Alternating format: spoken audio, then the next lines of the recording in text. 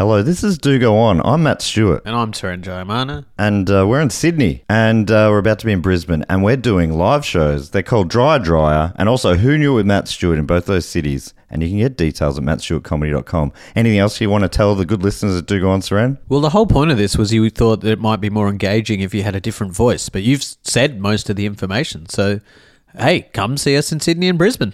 Yeah, that was engaging.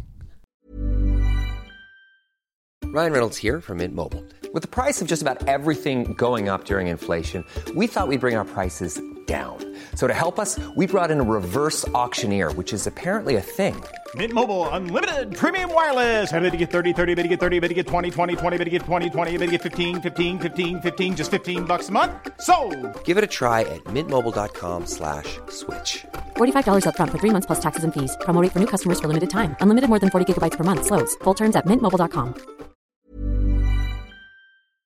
This podcast is brought to you by Squarespace, the all-in-one website platform for entrepreneurs to stand out and succeed online. Whether it's your first ever website or your business is expanding, Squarespace makes it easy to create a beautiful website and engage with your audience. Upload video content, organize your video library, and showcase your content on beautiful video pages. You can even sell access to your video library by adding a paywall to your content.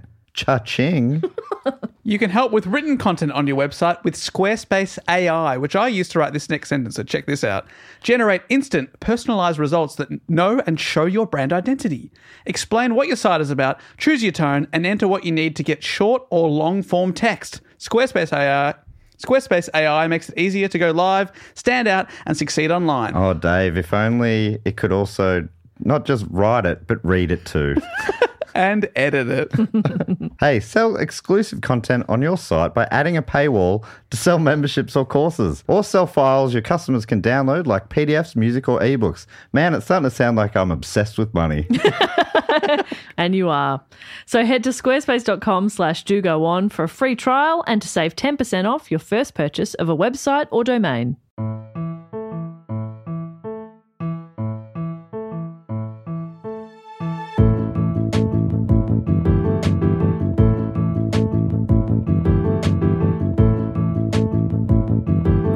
Hello and welcome to another episode of Do Go On. My name is Dave Warnicky, and as always, I'm here with Jess Perkins and Matt Stewart. Hi, I'm Matt. Sorry, I was trying to do Dave's breathe in, which was pretty good.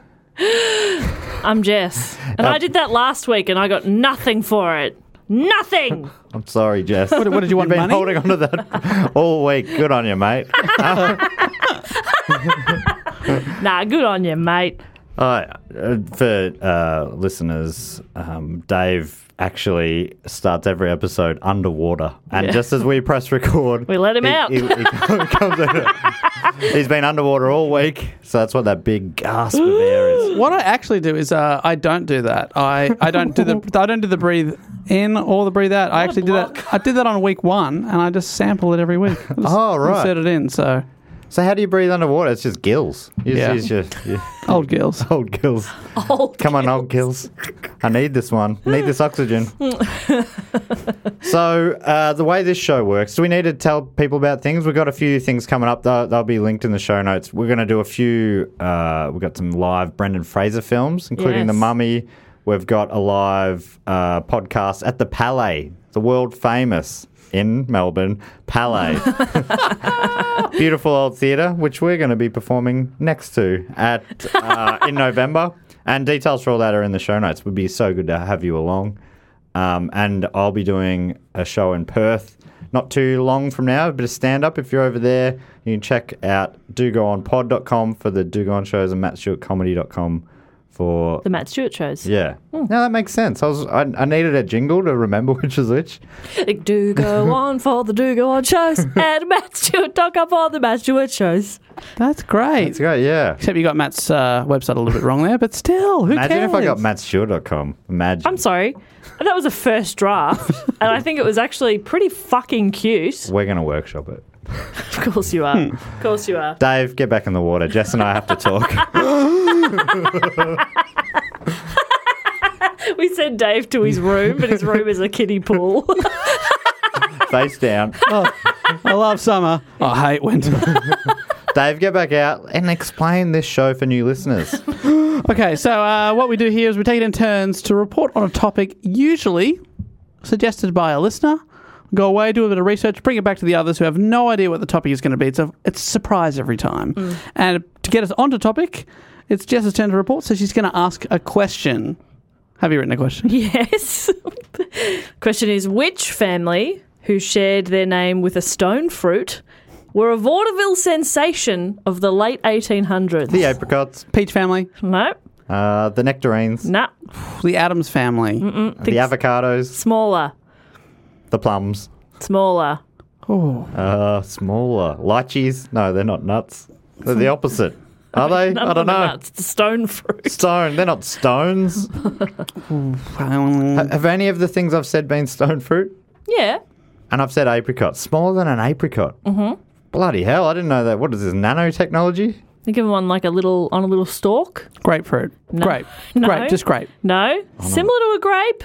Oh, cherry. Cherry. Cherries are stone fruits. Yeah, I had to Google it. They are a stone. Bloody hell. Wow, we've learned a lot here today. Yeah. Learned a lot already. It's about all we've got time for.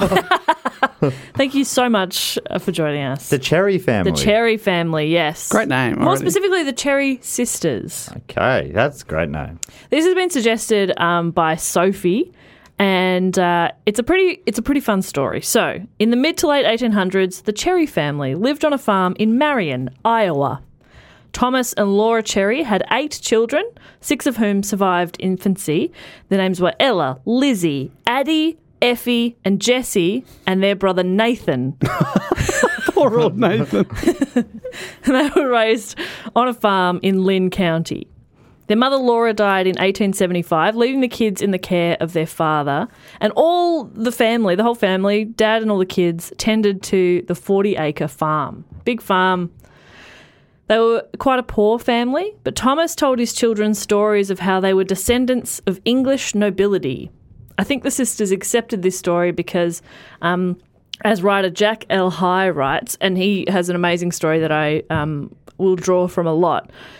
He writes, "These poorly dressed, barefoot, and socially awkward sisters needed an ego boost, and they accepted their father's family embroidery." It's kind of nice. That's nice. That's nice. I mean, can we all order an ego boost when we need one? Yeah, do you want one? Yes. Dave, you are so great. Thank you. How do you feel? Like, about the same. I wish we took a photo before and after. Yeah, that would have been better, actually. He looked exactly the same. Do you want to give it a go? Because I didn't do a very good job, it seems. Hey, Dave, Yes. your hair no longer looks ridiculous. Well, thank you. Delayed gratification there. I mean, it's about 10 years since it did, but I still thank God every time I Yeah. see it. Thank God. That I don't have that hair anymore. It's such a weird thing that it's all. It makes you feel physically sick. Nah, you've always had great hair, Dave. No, I was don't lie to physically me. sick because I was jealous. Of Dave. that beautiful, flowing mane. Thank you. You are probably a descendant of someone who did something pretty impressive. Now you're talking. Yeah, And German. What are some big things Germans did in the past? Whoa. Oh.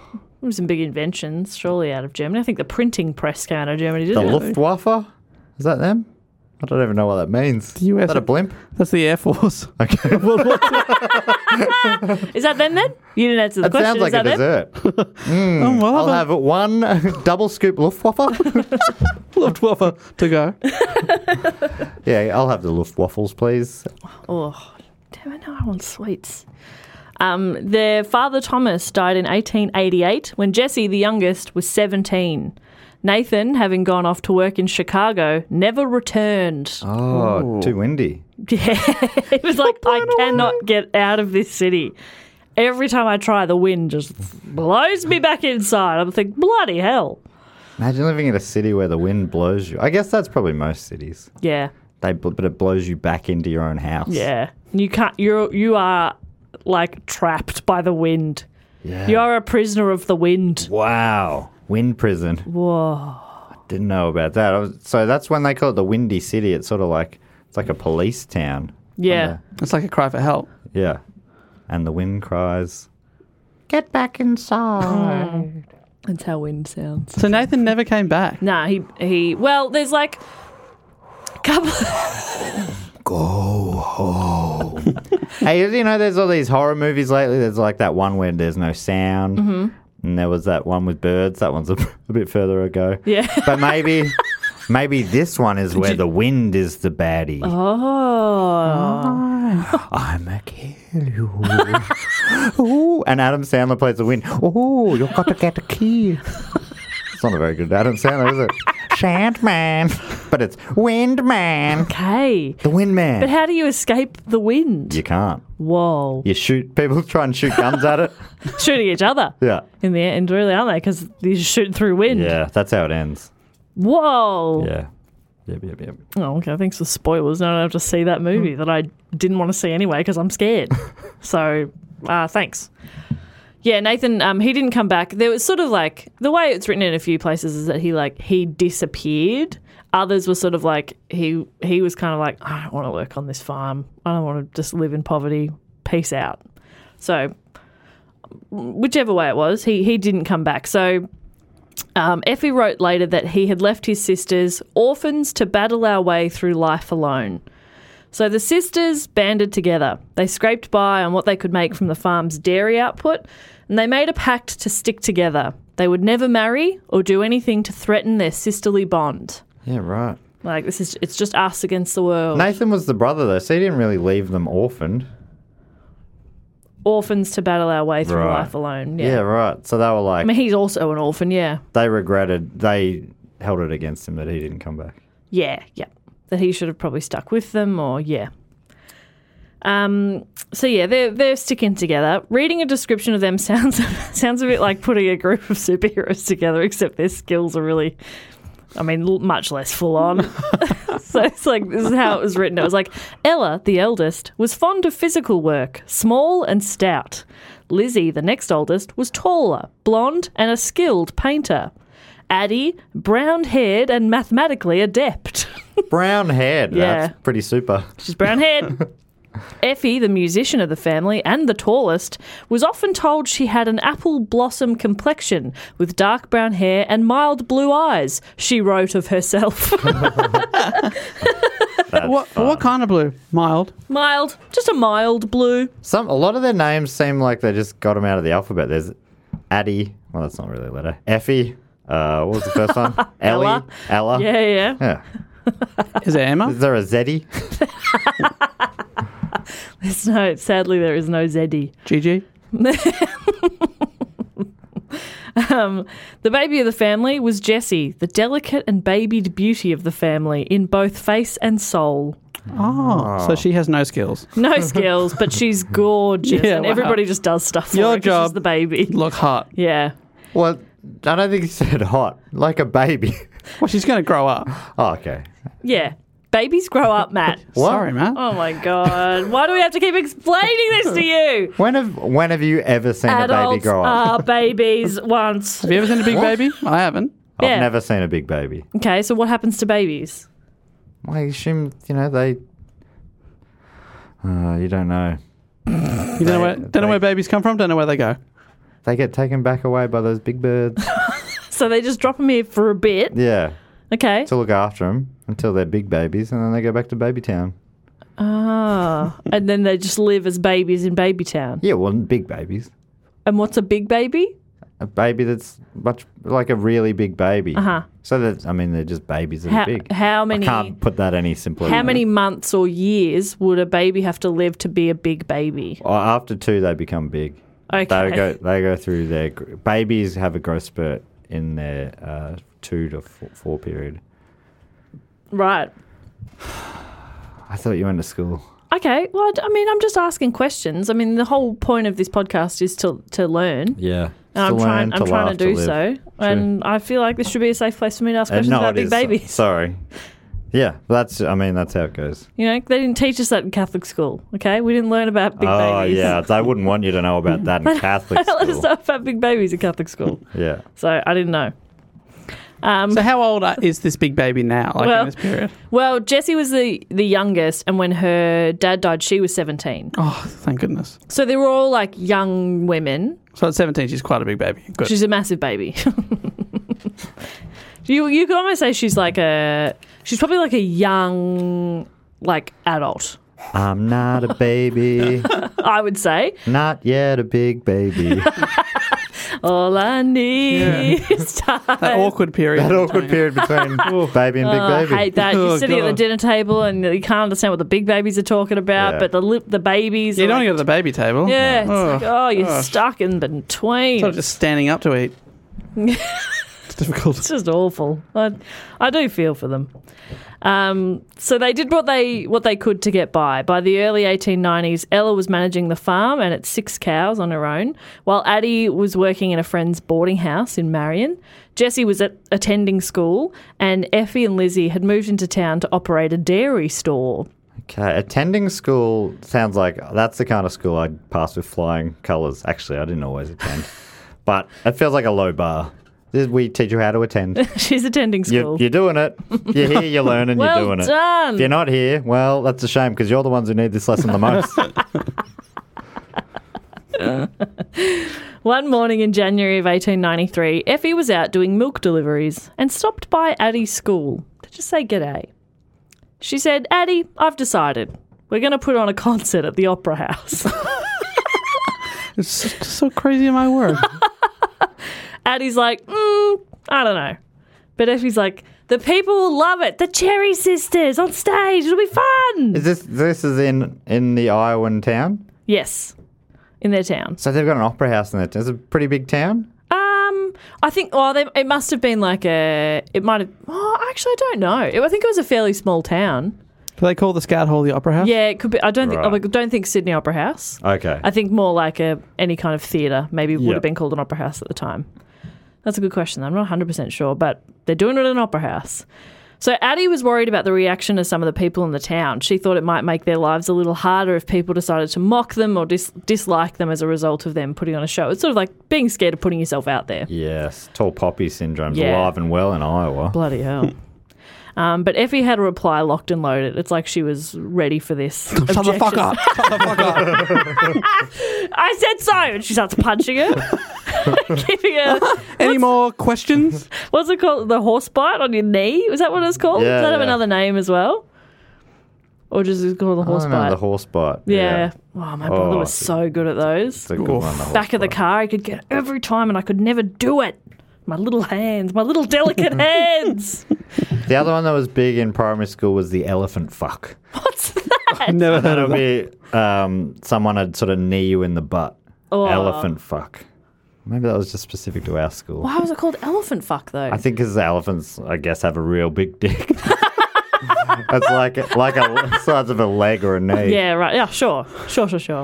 That was thinking back. That was just one guy, and he only did it to me. Oh, And was it your brother? There's a real specific tradition in our house.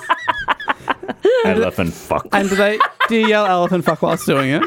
Yeah, he'd say it as he did it. So Is you this primary school, high school? Primary school. Oh wow! Elephant Saying elephant fuck in primary school too. Sounds like we need to call the principal. Jesus Christ! Hey, all good fun, guys. No, you were bullied. Everyone's going, "Are you all right, man?" No, we're equally having fun. Oh, I'm only crying because I'm laughing so hard. No, he got me real good. I have to go to the bathroom. Unrelated. Oh, anyway, that's not what Effie said. Effie did not elephant fuck her. Well, what was her response? Locked and loaded. She said, "It doesn't bother me in the least, Daddy. I'm not afraid of them." That's what she said. She's like, "I don't give a shit." I'm going to give a shit that whole town elephant fucks us.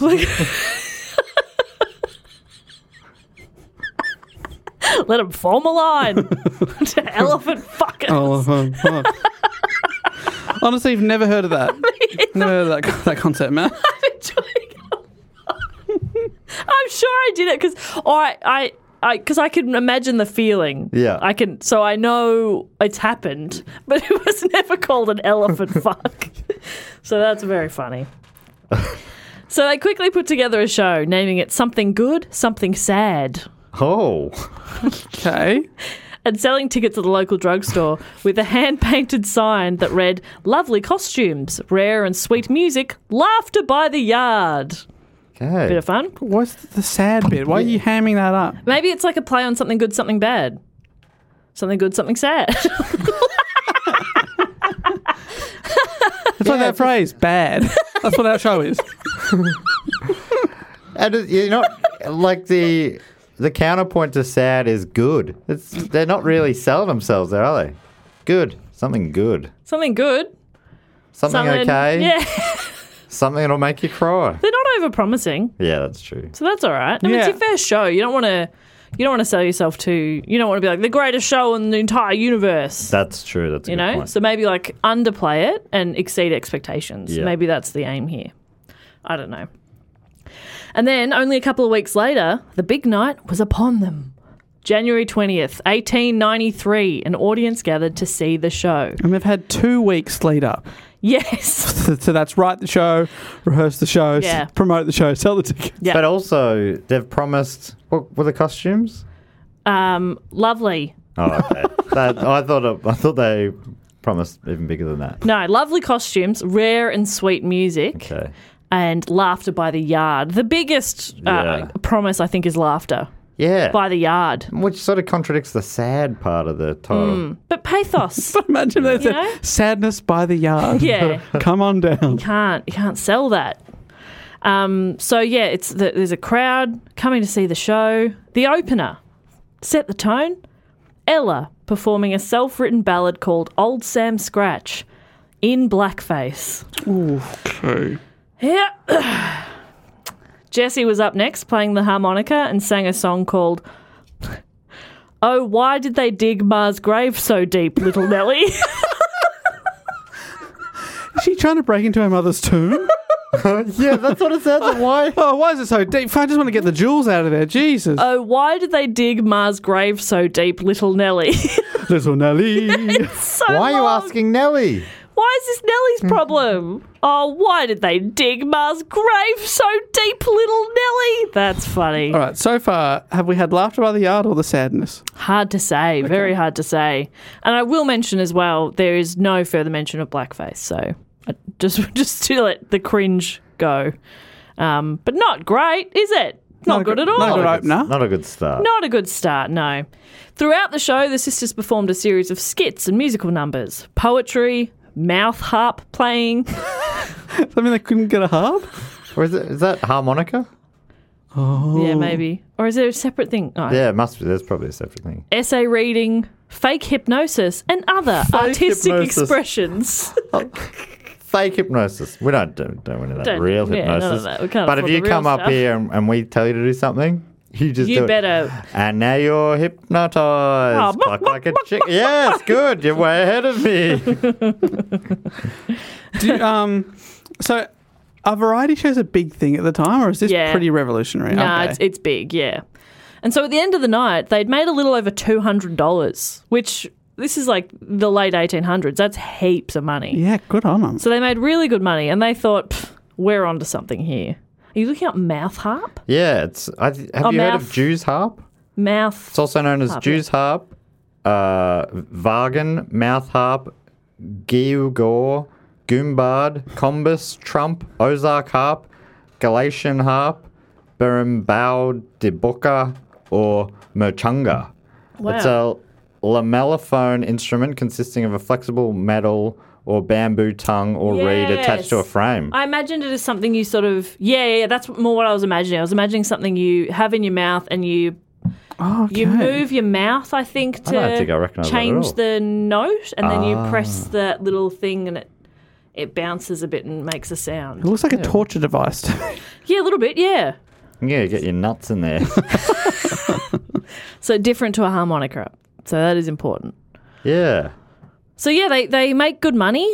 First show's a success, and they're onto something. So they decide to take the show on the road. The nearest city was Cedar Rapids, but it seems that the sisters had performed mostly to friends and well-wishers in their hometown who maybe had been too generous an audience. That's right. It's easy to smash opening night at the comedy festival with your family and friends in there. Exactly, because the city folk of Cedar Rapids hated them. Whoa. Little Nelly, come on! They hated them. The crowd threw cigars, food, and anything else they could get their hands on as the sisters sang and bowed from the stage. Oof, all I've got is money. I'll peg them with it. That's heartbreaking. So what? So obviously they weren't good singers. No. You hadn't mentioned that yet. I know. And literally, I knew that this would be your reaction, so my next sentence covers this. Okay. The elevator pitch of this story made me laugh. A group of sisters travel around doing a terrible show. But then in reading more about them, I felt a bit bad and I didn't want to mock them. But one part of a really great story about them really turned it around for me. And so again, it's from Jack L. High. He says, no reasonable person could see the audience response as adulation. The Cherries were taunting the public and performing badly was essential to their formula. So essentially, there's arguments all through it, but pretty much they were in on it. They were playing the villains, sort of. Yes. They're like a parody of a show. Yeah. Oh, that sounds funny. They sort of went, I don't think it started in that way. Right. But they kind of went, well, we're doing this show and we're like, and we're getting good audiences and we're making good money and we'll just keep doing it. This is a classic Tommy Wiseau. Oh, I meant the room to be bad. Yeah. It's terrible. Now a tour of the world showing how bad it is. So Sophie, who suggested it, her pitch was, it's the original The Room. Wow. Great. So that's the tone to look at it with. Did Sophie have a surname? No, just said Sophie, so I'm not Sophie. sure which Sophie it was. Anonymous. So, yeah, because I sort of thought the same thing. Originally, I was like, this is so funny. And then I read more about them. I'm like, they seem quite nice. I don't like just hearing about a group of young women getting stuff thrown at them, but they do very well out of it. So I believe that they were very much in on it. He also writes that after rioters began breaking up furniture, the management darkened the lights and told everyone to leave. As the press portrayed the event, the Cherries misinterpreted this tumult as an eruption of enthusiasm for their talents. But of course the crowd had a different intent and the sisters could not have failed to realise it. So it's the same sort of thing, like they're aware of the audience not loving them, but it was sort of the original It's So Bad It's Good. Yeah. And so they good lent it's in. sad. Yeah. It's very, very funny. But the press are writing stuff like the sisters thought that they were tearing the room apart because they loved it. Yeah, exactly. You're tearing the room apart. So Who's he say it to? You're tearing me apart, Lisa. Lisa. You're tearing the room apart, Lisa. Oh, hi, Mark.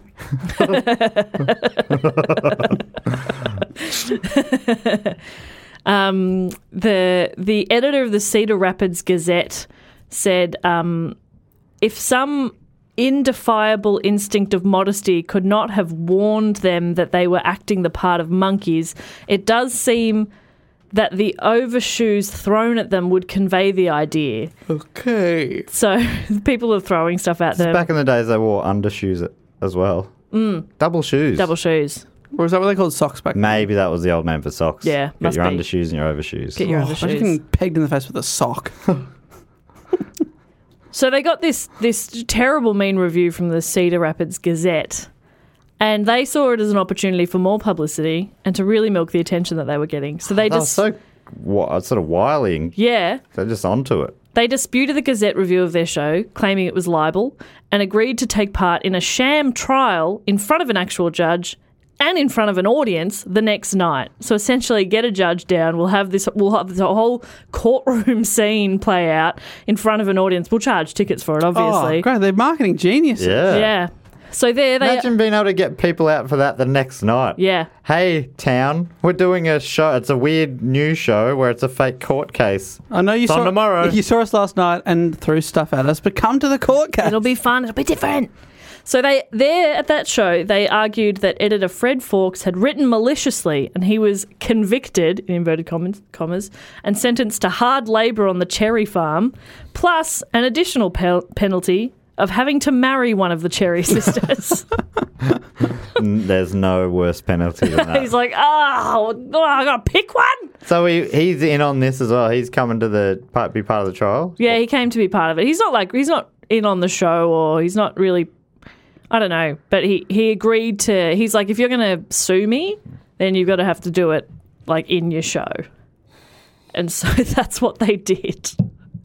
He did not marry any of them. He didn't? No. Didn't they already have a pact where they wouldn't get married? Yeah, it was, but that wasn't them saying you got to marry one of us. It was the judge saying you got to marry one of them. Which I mean, like, that's weird. I guess it's that he's like he or she is a regular judge.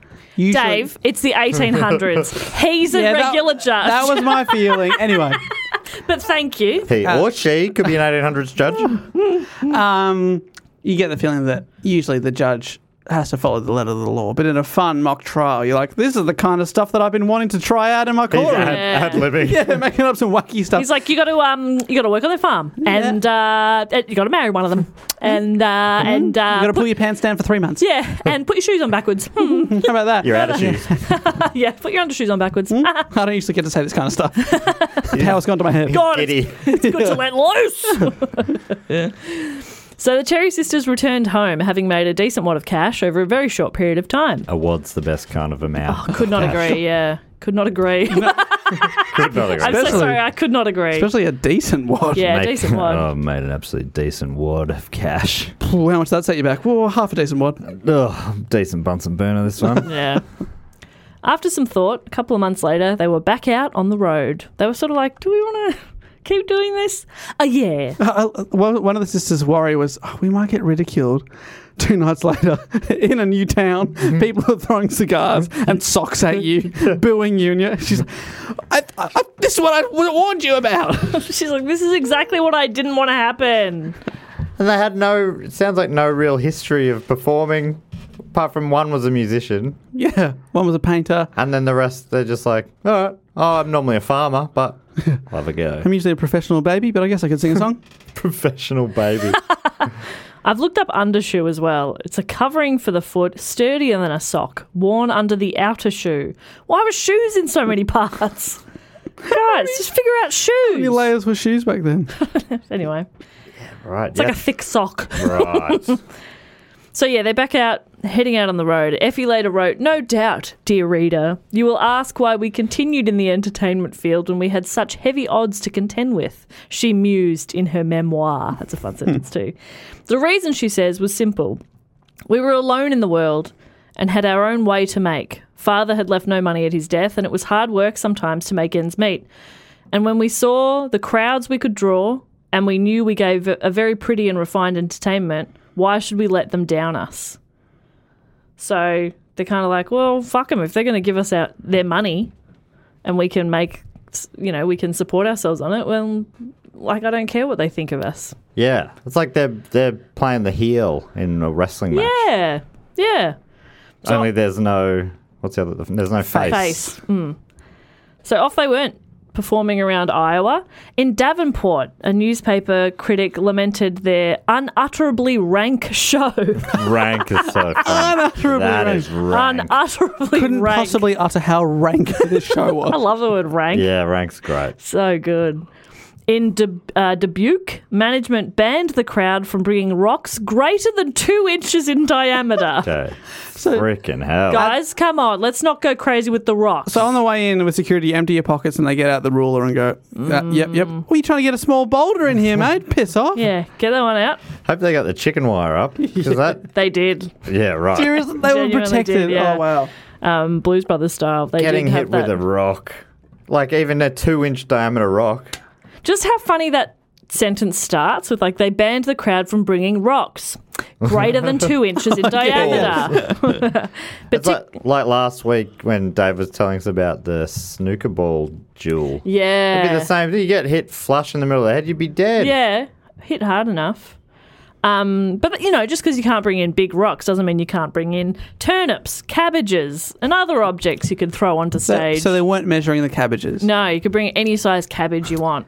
Yeah, that'd be great. So they're getting paid. They're also getting all this free food. Yeah. Exactly. They're walking around on the stage with a big boiling pot, Yeah. catching it. We got soup for days. Apparently one time someone sprayed a fire extinguisher at the stage. Because they were too hot. It's a baffling This use. act is on fire. Take that as a compliment. There were sure. police there and they still did that. It's like, oh. This is from El High again, which is a great read. It'll be listed in the show notes. It says, thus emerged the Cherry Sisters routine of giving a performance, seeing good ticket sales, enduring audience misbehaviour, expressing outrage, and returning right back to the stage. So they just kept going. So they'd give it back to the crowd too. I'd be annoyed by it. Oh, I don't know. I don't think so. oh, you just go on with. But Yeah. they'd storm off? Is that what you're saying? Maybe it was like when he says expressing outrage, it might be like being frustrated behind the sscenes. Yeah, all right. Obviously, it's not a nice thing to endure. But on is it? stage, she's singing "Why Is My Mother's Grave So Deep?" Little Nelly. It'd be interesting because any pressure of it being good would be off, so the art would become being bad at it. So Yeah. you'd sing further off key, and Yeah. Yeah. I guess there'd be a fine line. You can't make it too ridiculous. Yeah, it's got to be. It's hard. That line is hit that actually sweet surprisingly spot. hard. The audience of the time, and like you were saying, was vaudeville, that kind of variety show, big. It was, but it wasn't a particularly refined or cultured audience. They were often hostile and disliked women performers, especially ones who flouted traditional female roles. Very few vaudeville acts found success despite all of these challenges. I should say female vaudeville acts. But the Cherry Sisters were one of the lucky few. For the next 3 years, the sisters toured the Midwest. As word spread, other towns clamoured to get tickets to see for themselves just how bad the Cherry Sisters were. It's so funny. Reviewers also tried to one-up each other, just writing the worst reviews. In fact, in 1930, Time magazine noted, in every town that the Cherry Sisters played, it was an invariable custom for the editor of the local paper to review their act with a column and a half of humour, satire, parody, and biting sarcasm. So it was kind of part of the game, is that reviewers would be over the top mean about their show as well. Right. Which I guess in turn then drums up more publicity and popularity for them. Yeah. Very strange. The Cedar Rapids Gazette, as we mentioned before, their review said, they were simply awful. At 1 minute, the scene was like the incurable ward in an insane asylum. The next, it was like a camp meeting. Cigars, cigarettes, everything was thrown at them, yet they stood there awkwardly bowing their acknowledgements and singing on.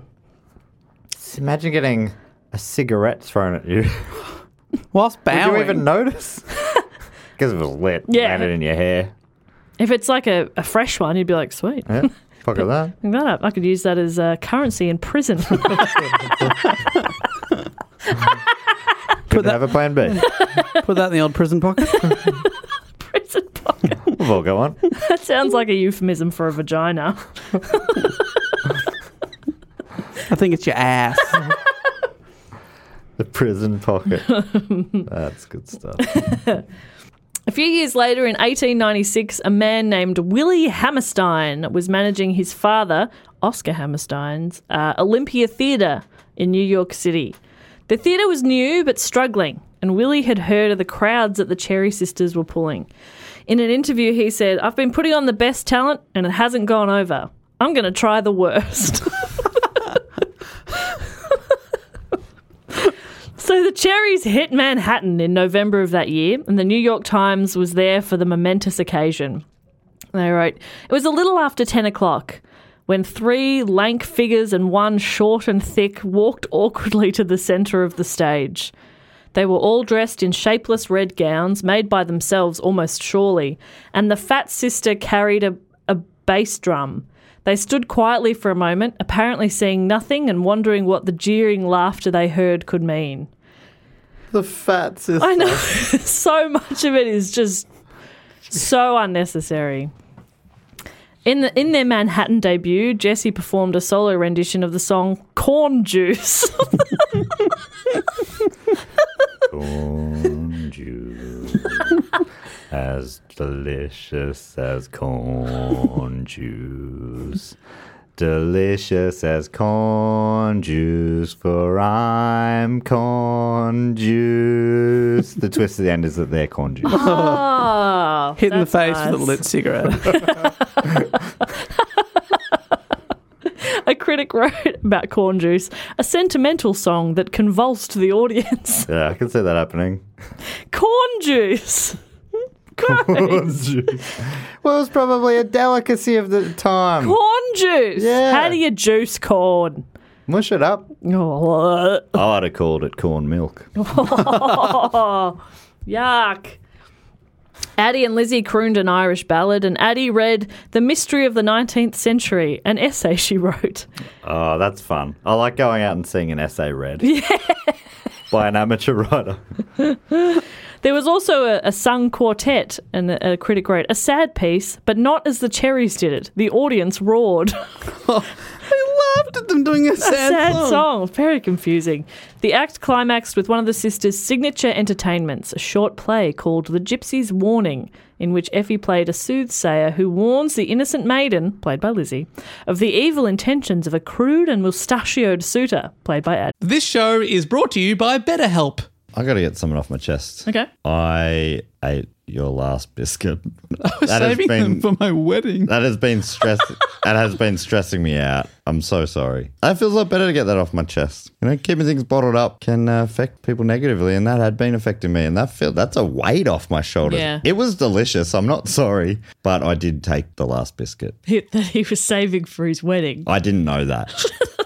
That is upsetting to hear, but I think I'm going to have to get some positive coping skills, learn to set some boundaries. Mm-hmm. Well, maybe you could give BetterHelp a try. It's entirely online, so it's very convenient. It's flexible. You can fit it around your schedule. You just fill out a brief questionnaire and you get matched with a licensed therapist. You too can get it off your chest with BetterHelp. Visit BetterHelp.com/DGO today to get 10% off your first month. That's BetterHelp, HELP.com/DGO. This podcast is brought to you by Squarespace, the all-in-one website platform for entrepreneurs to stand out and succeed online. Whether it's your first ever website or your business is expanding, Squarespace makes it easy to create a beautiful website and engage with your audience. Upload video content, organize your video library, and showcase your content on beautiful video pages. You can even sell access to your video library by adding a paywall to your content.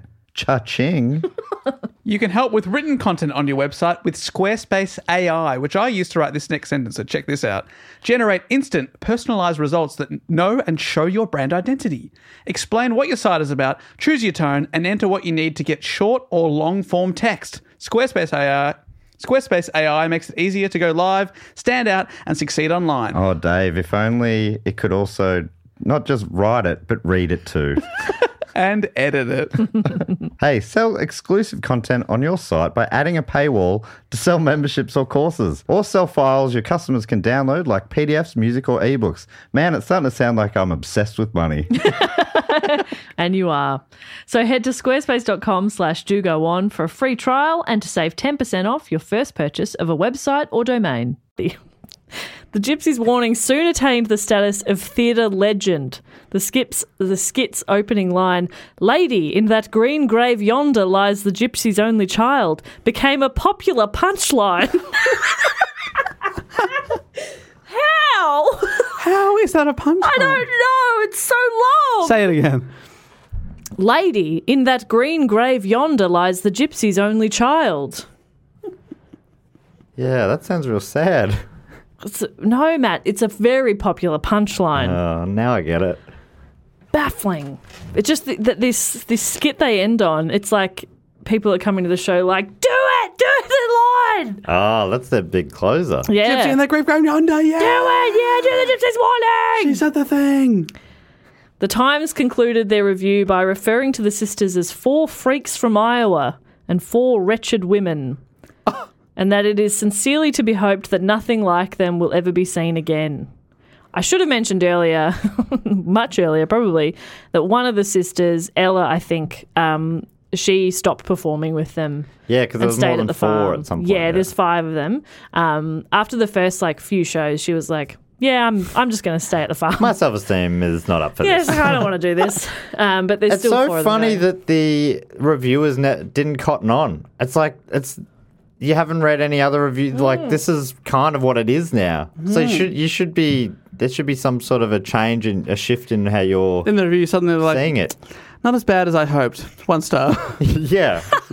Or like beautifully awful or whatever, you know? Yeah. Like they've decided not to change. They're not still going out there going, we'll kill again with this. Yeah, they're aware of the reviews they're getting, of the audience reactions, and they're still doing it. It feels like that review, but I guess now there'd be more talk of it between the towns, probably. But you'd think now they'd be like, everyone was going to see this famously awful show, and it did not disappoint. It was terrible. Yeah. Exactly. But again, maybe it's sort of like what we were saying before about the reviewers trying to kind of one-up each other with their terrible, mean reviews. So I think they're trying to be dicks about it or something. I don't know. It's hard to know. It is rank beyond words. What was it? Unutterably rank. It's fucked. Apparently, fresh produce was said to be scarce in New York City because of the demand for projectiles. Wow. People rocking up with full backpacks. They're ready to go, yeah. New York was already a pretty big city by then, I'm guessing. Yeah. Is the Hammersmith, did that go on to be a famous theatre? Hammerstein. It's sorry. not there anymore, but I believe this one, or maybe it was another one that he built shortly afterwards, is where Times Square is now. Right. Yeah. Oh, cool. So I was right in the heart of old New York. So even with all those reviews and fresh produce being just sold out everywhere, the show ran for 6 weeks, drawing in big crowds and saving the theatre from bankruptcy by the 12th day. Wow. So in under 2 weeks, they've saved this theatre from... And the theatre had only opened the year before. It was a new theatre. It was struggling. He was probably going to go bankrupt. Under 2 weeks of having the sisters performing, he's in the clear. That's ridiculous. That's amazing. And before that, he just had, like you said, world-class talent. Yeah, he'd been booking the best. That's a massive hit show. Yeah, it's huge. They're running for 6 weeks in New York, selling out. What year did you say this was? Was it 1888 or just after?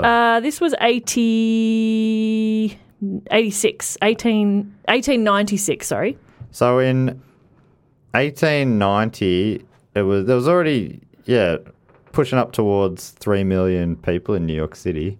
So it was a big place. Big town, yeah. And they sold out of fresh produce in a city of 3 million people. Yeah. How much produce are they all bringing individually? Too much. They're bringing enough for, how big's the theatre? A couple of thousand or something? You think the first few shows, people would just be like, all right, what have I got on me to throw? Yes. You know? And Bob for me, watch.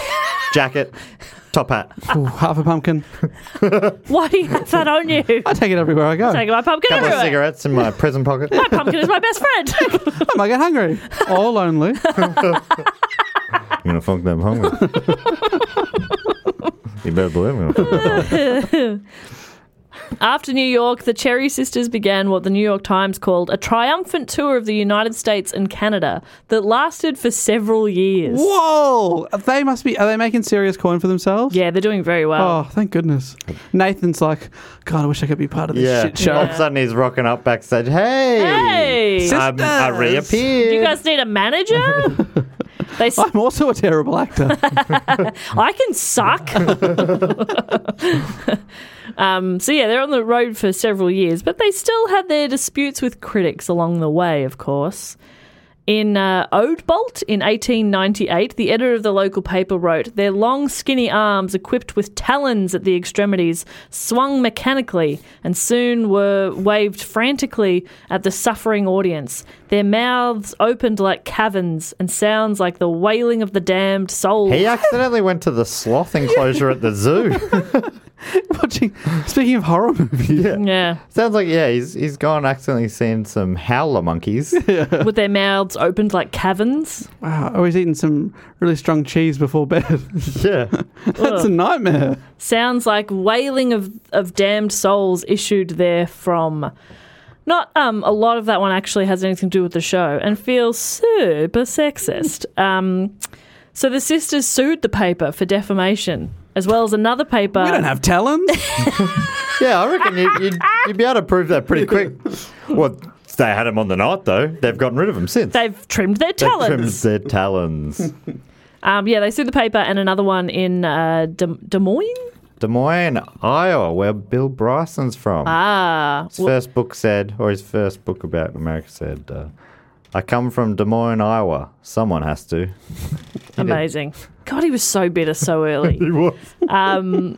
Yeah, a paper in Des Moines had reprinted the review as well, so they sued both papers.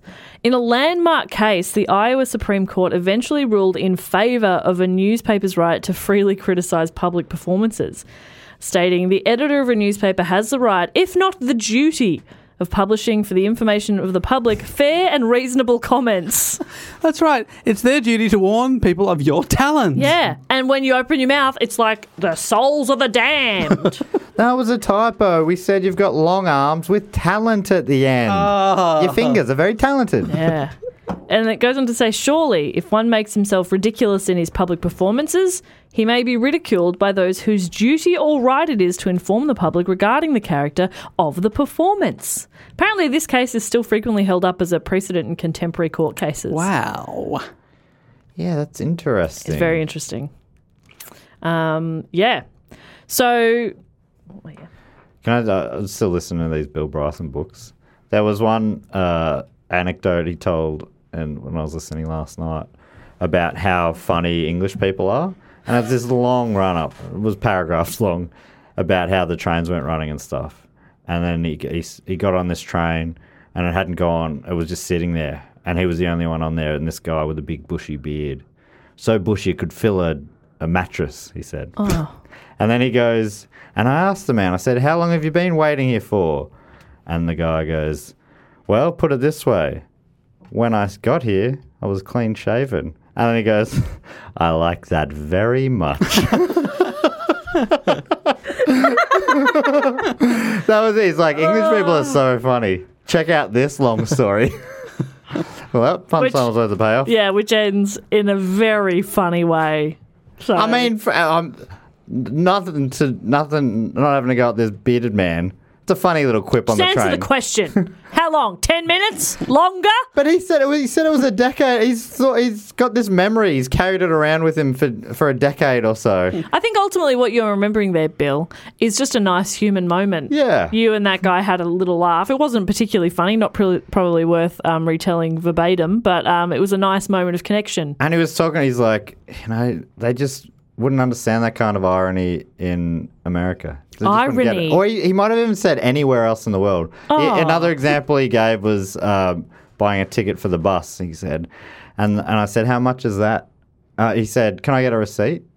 And the guy goes, well, the ticket's free, but it's $18.50 for the receipt. And he goes, if they said that in America, they would be confused. So he's not he's kind of... he's wrong, firstly. But also, does he think he's above all Americans because he does get it? I'm not sure. But I'm like, America's got a fair history of comedy as well. Yeah. I know England does as well. But I think both countries get jokes. Yeah. Mate, I don't know. I haven't spent that much time in either, so maybe not. But It's so funny. Oh, you gotta say that anywhere else. yeah, would not get it. They wouldn't Any get other it. country in the world would not get that kind of level of comedy. Would not have a Maybe, clue. I mean, this was from the mid-90s. Maybe we wouldn't have got it back then. Maybe Americans have only just caught on to comedy Yeah. since. They did. Yeah, anyway, whatever. I'm still listening. I'm still enjoying it, but there's so don't know much of it. how. I'm like, Bill. I don't know how or why you're still listening. Is it a hate listen now? Yeah. No, it's not. I fall asleep to it every night. The guy reading it, his voice is so irritating. Oh, he's very talented, the voice actor, I reckon. Very Talented how so? Well, he does a lot of accents. There was one recently that was a questionable accent, but mainly like American and English accents. He does quite well. But what you don't know is he is dressed up in costumes of them.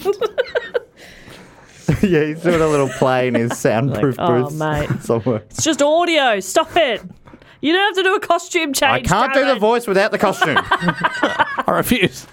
Hello, Squire. Hello. Took me 30 minutes to get ready for that line. Now I got a big hat on. Okay, so He's wearing a big fake beard. Let's put it this way. Sorry to our regular listeners who have, over the last few weeks, had to start hearing me talk about Bill Bryson a lot. I love it. I don't. I hate it.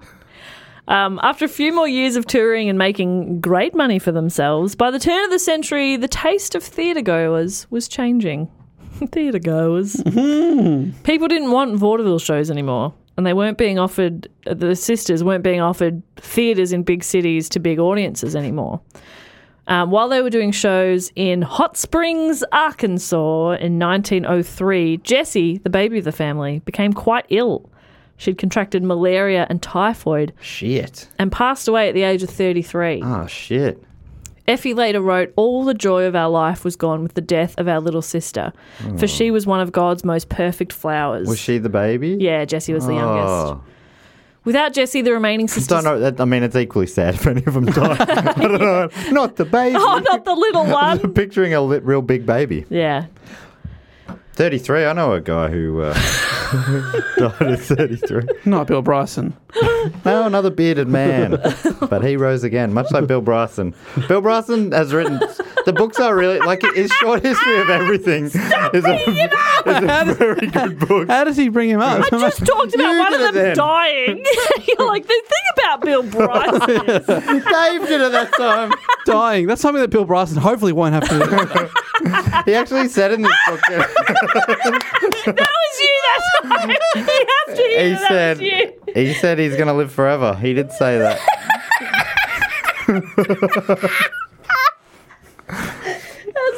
Love you, Bill. We're going to come in one day. Matt's going to have like a Bill Bryson t-shirt on. And it's just going to slowly, he's going to morph into Bill Bryson, and then he's just going to hand us a pamphlet one time to join a Bill Bryson cult. Yeah, you want to join the... It's a good word of Bill. Our Lord and Saviour.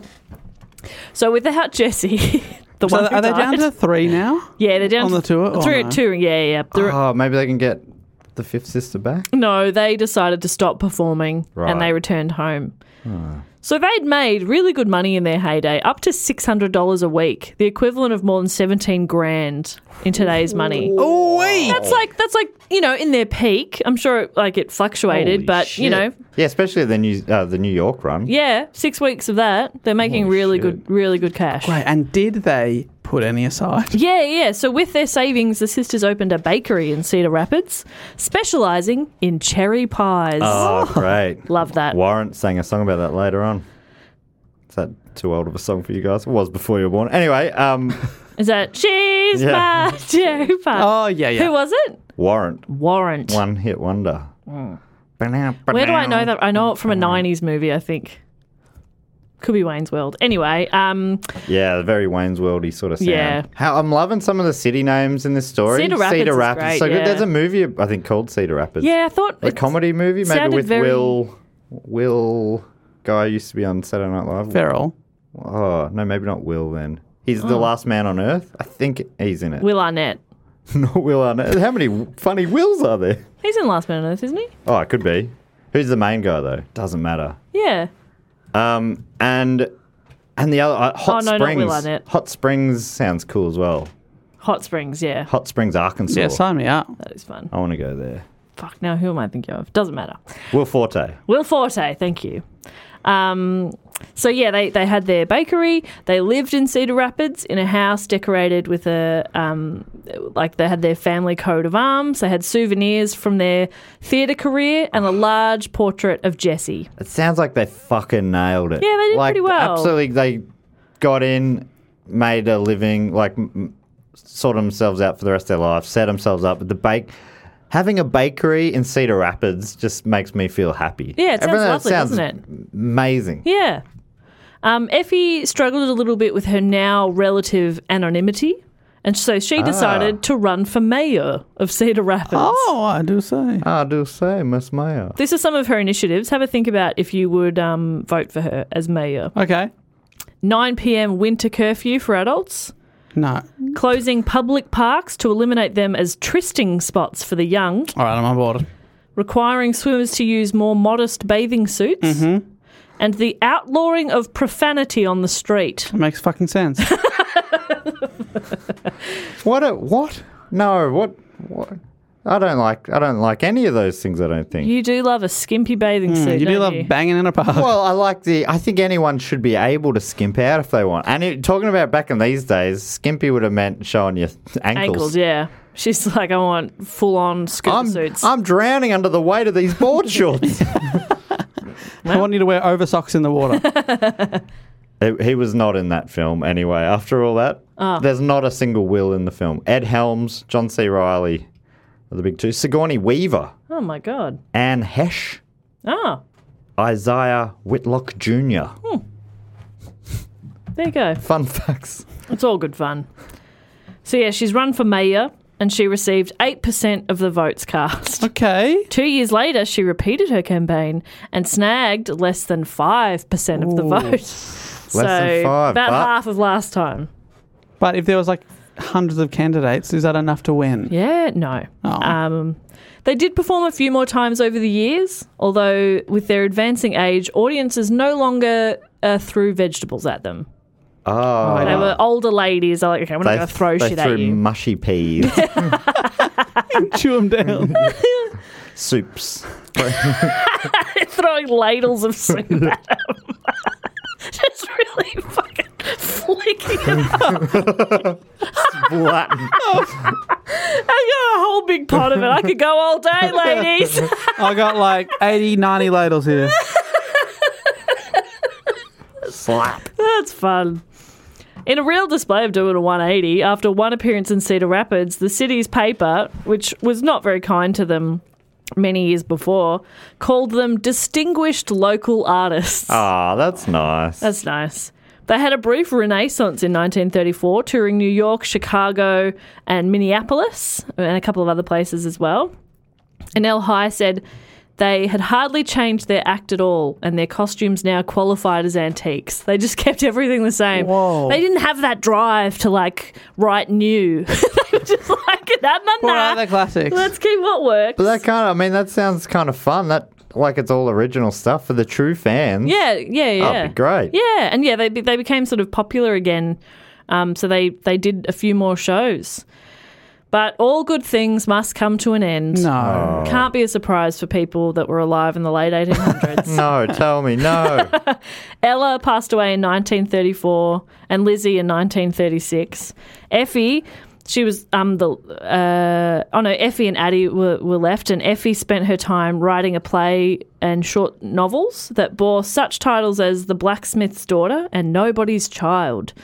They were all fairy tales in which poor and beautiful young women, often described as barefoot and pure of soul, survived abandonment and the petty envy of others before finding a real home and true love, which is very nice. Addie passed away in 1942 and Effie in 1944.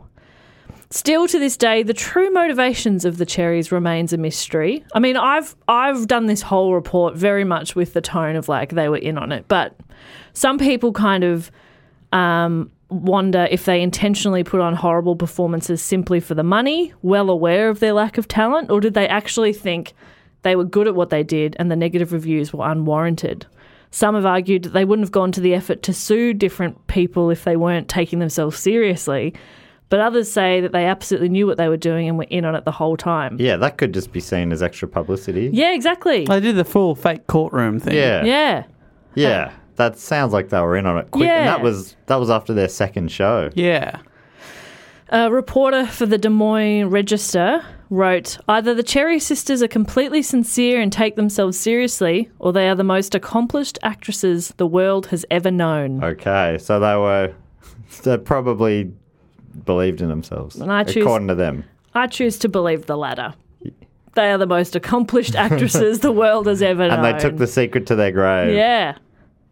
Oh, that was a fun story. Yeah. The saddest part of it was the last sister died in 1944 when Fitzroy won their last premiership. She went to her grave thinking Fitzroy are going to be a power forever, and now Yeah. they don't really even exist as a team anymore. I know. Makes you think. Doesn't it?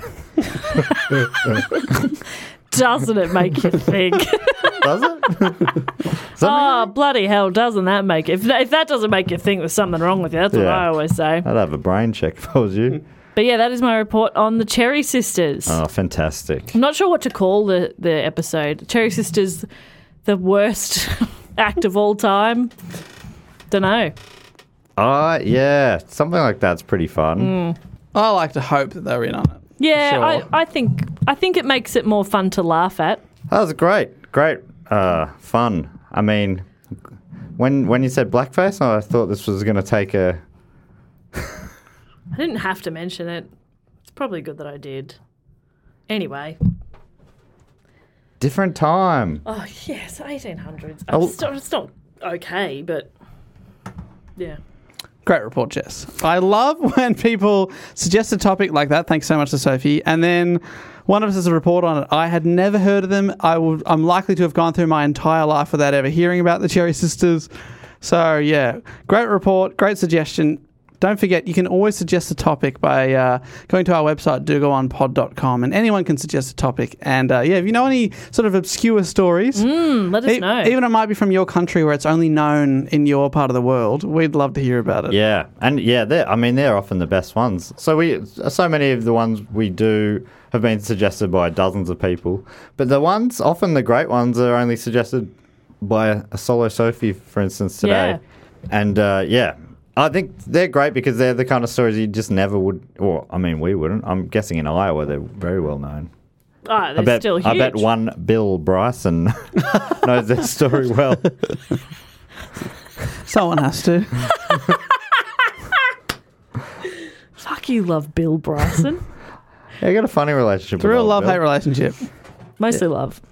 So that brings us to everyone's favourite section of the show, which is where we get to start thanking some of our great Patreon supporters who support us via patreon.com/dogoonpod or dogoonpod.com. And there's all sorts of levels you can support, different prices depending on what you want to do. And depending on the level, you get different rewards. Like right at the lower one, you get to at least vote on topics.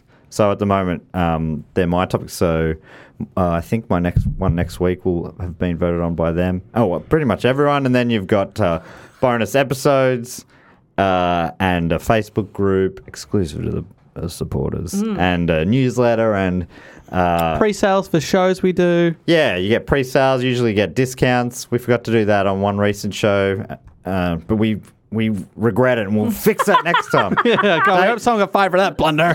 Dave put it up without a discount and people had already bought tickets and then we feel guilty. We can't put a discount on now because then the people who bought the first tickets won't get the discount. That's unfair. Really threw Dave under the bus too. But he deserves it because it was his fault. But all those people who attend that show will be there with a few dollars. A couple can come up to me. Or come up to Dave and he'll give you a few coins back. Yeah, that's right. I carry a lot of coins.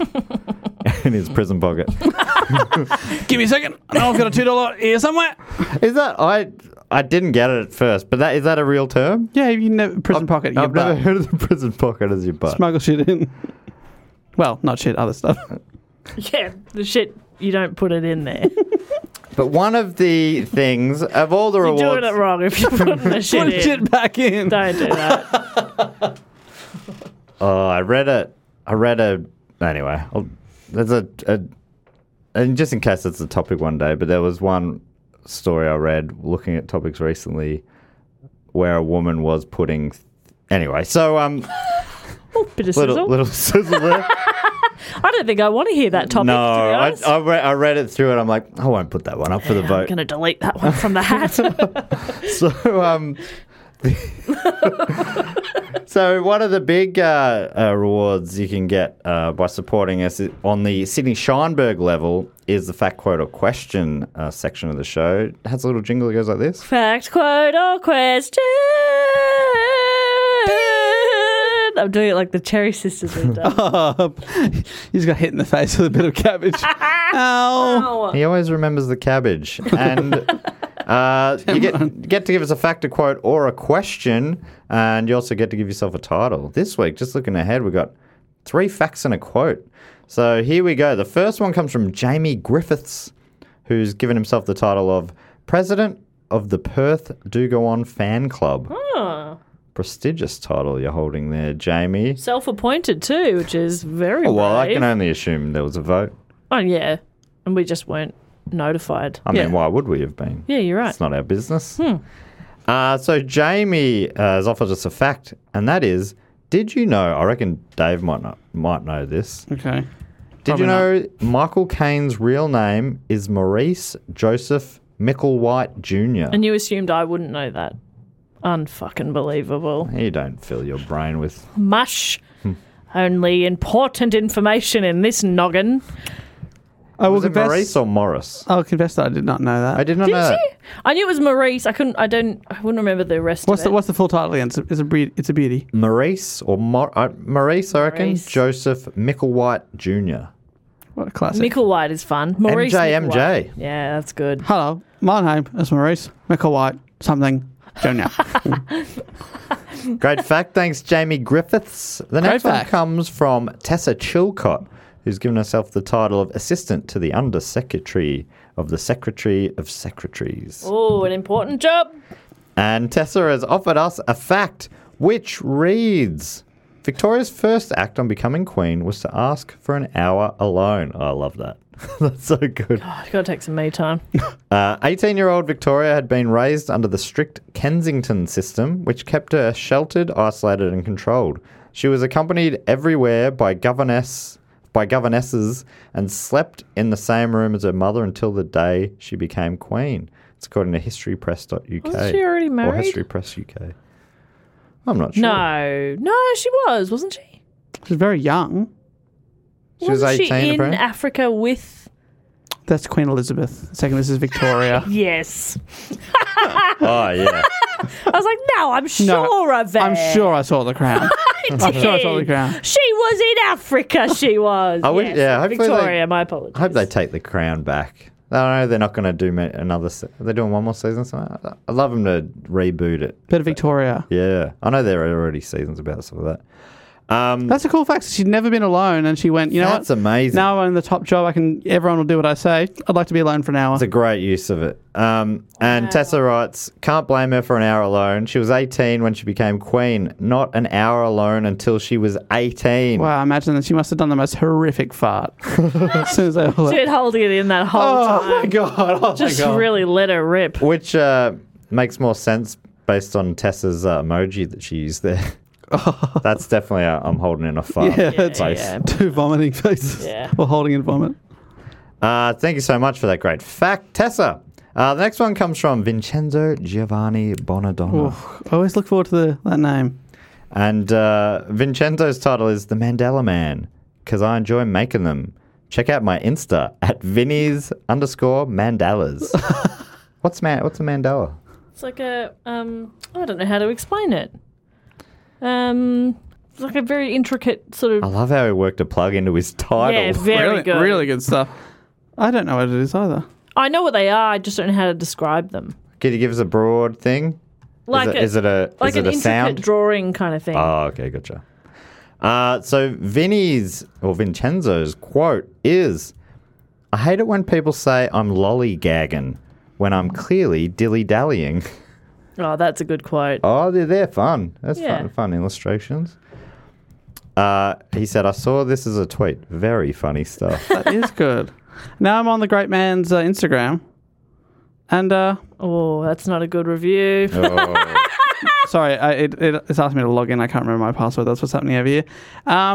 Really good stuff. Really intricate. Yeah. Great work, because I wasn't sure what a Mandela was, so you've educated me. Yeah, I thought it might have been Nelson related, but that's a different kind of No, these are Mandela. really great. Good stuff.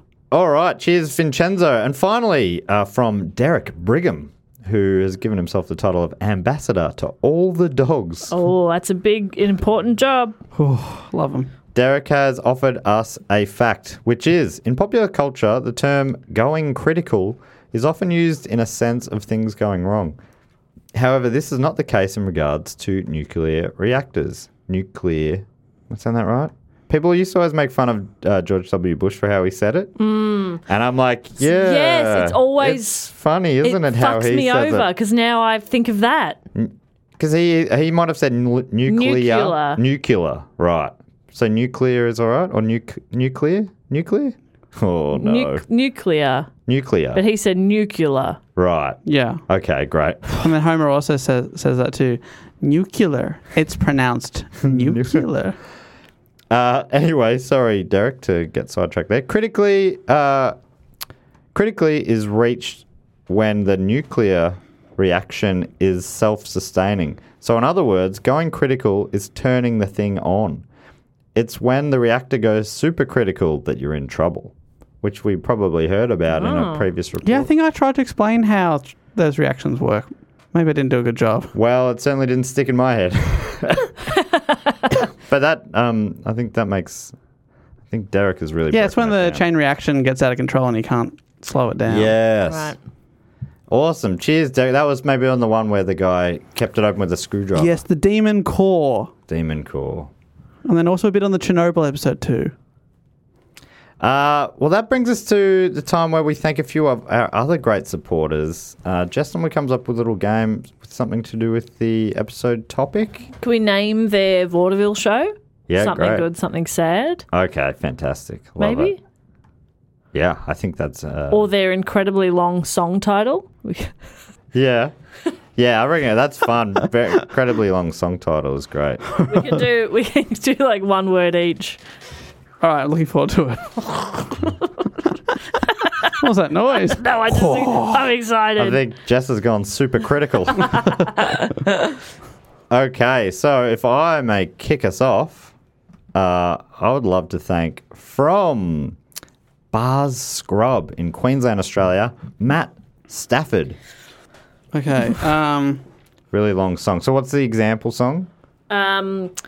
Oh, why did they dig Mars' grave so deep, little Nelly? All right, so probably a few words each. I'll say, I think 3 each. Dear Lily Pal, man. A few words each. Yeah. Dear Miss Daisy. Why'd you leave? Eat my lunch. That's a beautiful lament. Beautiful lament. That's it. Is that a bracket? Yeah. Eat my lunch. Thank you, Matt. I'd also love to thank from Heathfield in Essex in Great Britain, George Moody. I look to the sky and feel sadness. Oh my God, you've got so many words. Oh my God. Dave, you go. But then I fell down a well. Eat my dinner. Beautiful. We're doing a trilogy here? Yeah. I look to the sky, see sadness, but then I trip down a well, eat my dinner. They seem to like connect slightly from 1 to 2, and then 3 takes a real left-hand turn. Hey, we don't make the rules. This is just how songs went. Yeah, I mean, exactly. Oh, who the fuck was Little Nelly? Finally, I'd love to thank from Dayton, Ohio in the United States, Lee Agni. Up in my house attic. Fucking hell. I like to eat spiders. Don't tell Mum. That's great. A beautiful song. Oh, classic go high and tune. Yes. I love beautiful, just lovely. Don't tell Mum. Can I thank a few people? Please.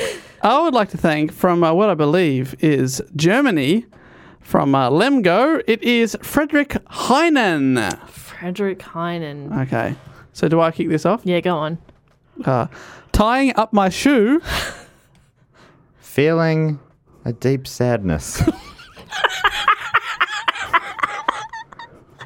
Don't tell Mum.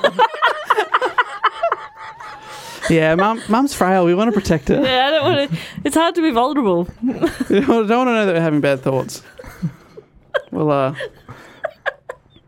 protect Mum. What is happening? Frederick Heinen. Love that. Thanks so much. I would like to thank now from Croydon Hills in Victoria, it's Claire Hesselmans. Knock, knock, knock. Someone's at the door. I'm caught in a sack. Where are my keys? Plenty of problems there. What a bad day. One, you're stuck in the sack. 2, even if you're out of the sack, you don't have your keys to open the door to let someone in. Yes. Oh. Wait, it's my not keys? even clear. Maybe the sack's locked as well with a key. You know when you I lose can't find my sack key or your my sack house key, key. your sack lock. Oh, Oh, fuck. Claire this is fun. Hesselman. Having a time. I would finally like to thank from Winter Garden in Florida, it's Lauren Nasser. Okay. Things be good. Things be great. Things be poppin'. That's good. Things be be good, things be poppin'. No, things be great, things be poppin'. That sounds like That's a Geordie number. that's like an encore. Yeah. All right, we got time for Everyone one sing more. along to that one. Things be good, things be great, things be poppin'. Yeah. Thanks so much for coming out, everybody. Yeah, thank you so much. Oh, fucking hell. I would love to thank some people too, if I may. Please do. From Salem in New Hampshire. Oh, is that where the witch trials are from? That might have been It was Massachusetts. Oh, Massachusetts. A couple of Similar Salems. sort of area, right? Yeah, all that old Up school in that- region. Northeast, Yeah. vaguely. both called Salem. I would love to thank Dylan Hooper. Do I have to start it? Yeah, you started. Sometimes at night. Oh, I drink the candle. The lion roars. That's their tummy being like, what the fuck? They call their tummy the lion. Don't drink candles. I would also love to thank from Sioux Falls, South Dakota, Dempsey Tapley. Oh, fuck, it's me again. I'm looking around. Damn it! I have a thirst. Pass the beef. There are scratch marks from inside the coffin. I have a thirst. Pass the beef. There are scratch marks from inside the coffin. Oh, that's lovely. My goodness. It's more of a like a metal track, I'm imagining. And finally, I would love to thank, not that I want this to end, I would love to thank from Tomball in Texas, Alan Peach. Alan Pete, great name. This fruit has a stone. Feeling fruity. Suitin. The most gibberish one of all. Suitin. It's so fun. I'm feeling fruity locked and loaded before you said fruit. So what we recap that one? This fruit has a stone. Stone. Feeling fruity. Suitin. I think Alan's having a breakdown. Suitin. Is that that's what he says when he's putting on a suit? Or wearing a suit? I'm suitin. Suitin. Okay. Yeah, we lost a little bit there. That was really fun. That was a true segment for the true believers. No, not even First for time them. listeners will be going, what the fuck is going on? That was for us. Yeah. Nobody else enjoyed that. And the final thing we like to do is thank a few of our great long-term supporters, and we welcome them into the Triptych Club. The way you get involved in this is being a subscriber or a supporter on the shout-out level or above for 3 years straight, and then you get inducted into the Triptych Club, which exists both in our hearts. And Jess, where is the physical location this week? It is in Salem, Salem. but you have to figure out which one. And the real inductees find out. Yeah. So to be involved in this, you give us what do? You sign up on the Sydney Scheinberg. No, fuck. I forgot what we're talking about. It's the shout out level above. You're on there for 3 months, then 3 years. Suitin. So you get him stay on board for 3 years. Then what happens is I'm standing at the door. I got the list. This week we've got, it looks like, 7 inductees. I'm on the door. I'll read out your name. Open the velvet rope. You jump in. Jess is there greeting you with a tray of new cocktails she's come up with related to the show. Dave's booked a band. Who's the band this week, Dave? Oh, we actually have the Cherry Sisters. Oh, fantastic. Yeah, it's going to suck. And Warren. But don't worry. But we've got the chicken wire up. Yeah, we must. So feel free to bring a cabbage or two, but make sure the rocks are no bigger than 2 inches. Feel free to buy all the produce in all of New York City and bring it down. Yeah, that'd be good. And Jess, do you have some sort of a cocktail? Yeah, we're having cherry cocktails. Ooh. What's cherry in It's a cherry liqueur, Surely, probably. yeah. What is that? Oh, There's a, what's a something? Chambord, is that cherry? Chambord, isn't it? Yeah. Is that cherry? that's what you put in a jam donut shot, right? Chambord. Fuck, it's so yum. Oh, It's Chambord. not cherry, is it? Raspberry. Sorry, everyone. But we've got plenty of cherry stuff. We've got cherry ripes, cherry pie.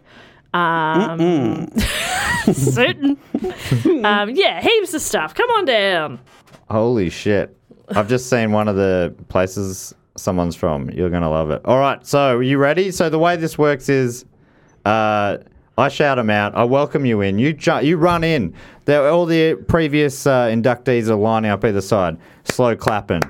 Dave's on the mic. He revs you up. Then Jess, because it takes a lot for Dave to rev someone up, Jess then boosts up Dave. Yep. With a little support from Here the we side. go. So first up, from Address Unknown, it's Will Ross. Oh, where there's a Will, there's a Ross. Yes. From Wellard in Western Australia, it's Kate McGilvray. Oh, okay. Oh, McGilvray, that's a good time. Yes. From San Diego in California in the United States, it's Janet Allendorf. Oh, welcome to Planet Allendorf. Oh, Yes. How about this one from Cedar Rapids in Iowa? Oh, It's Devon Bruns. oh, Cedar rapidly into our hearts, Devon. How cool is that? That's That is great. really cool. From Denver in Colorado in the United States, it's Maverick Valdez. Oh, Holy shit. we got ourselves a Maverick here tonight. God. From Austin, Texas, stay weird. In the United States, it's Tim LaFuente. Oh, La Fuente. We're going to have a good time with that. Yeah. And finally, from Brighton in Essex in Great Britain, it's William Hughes. Oh, we're going to have this guy's real Brighton. Yeah. Yes. What does that mean? Smart, bright. Okay. Well, that brings us to the end of the episode. Dave, you want to boot this baby home? Thank you so much before we go Yes. to William, Tim, Maverick, Devon, Janet, Kate and Will. Maybe that's got to be up there with some of the best crop of names we've ever had. Yeah, Some of them real were good. so good. I couldn't even do anything with them. It was just the name just spoke for itself. Back to back, Maverick Valdez and Tim LaFuente. Oh, incredible. Not forgetting Janet Allendorf, Devon Bruns, Kate McGilvray, Will Ross, William Hughes. Yeah. Sorry, William. Nah, Hey, Hughesy. He's really You bright know. on. He's really bright on. He's really bright on. Home of Nick Cave.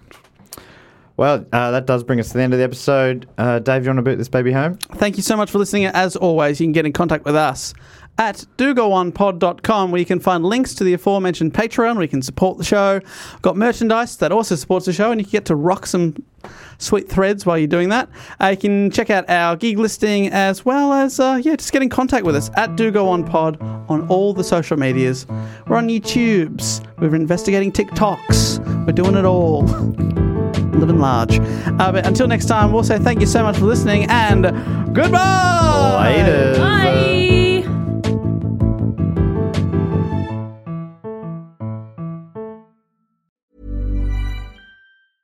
Even when we're on a budget, we still deserve nice things. Quince is a place to scoop up stunning high-end goods for 50 to 80% less than similar brands. They have buttery soft cashmere sweaters starting at $50, luxurious Italian leather bags, and so much more. Plus, Quince only works with factories that use safe, ethical, and responsible manufacturing. Get the high-end goods you'll love without the high price tag with Quince. Go to quince.com/style for free shipping and 365-day returns. When you make decisions for your company, you look for the no-brainers. If you have a lot of mailing to do, Stamps.com is the ultimate no-brainer. Use the Stamps.com mobile app to mail everything you need to keep your business running with up to 89% off USPS and UPS. Make the same no-brainer decision as over 1 million other businesses with Stamps.com. Use code PROGRAM for a special offer. That's Stamps.com, code PROGRAM.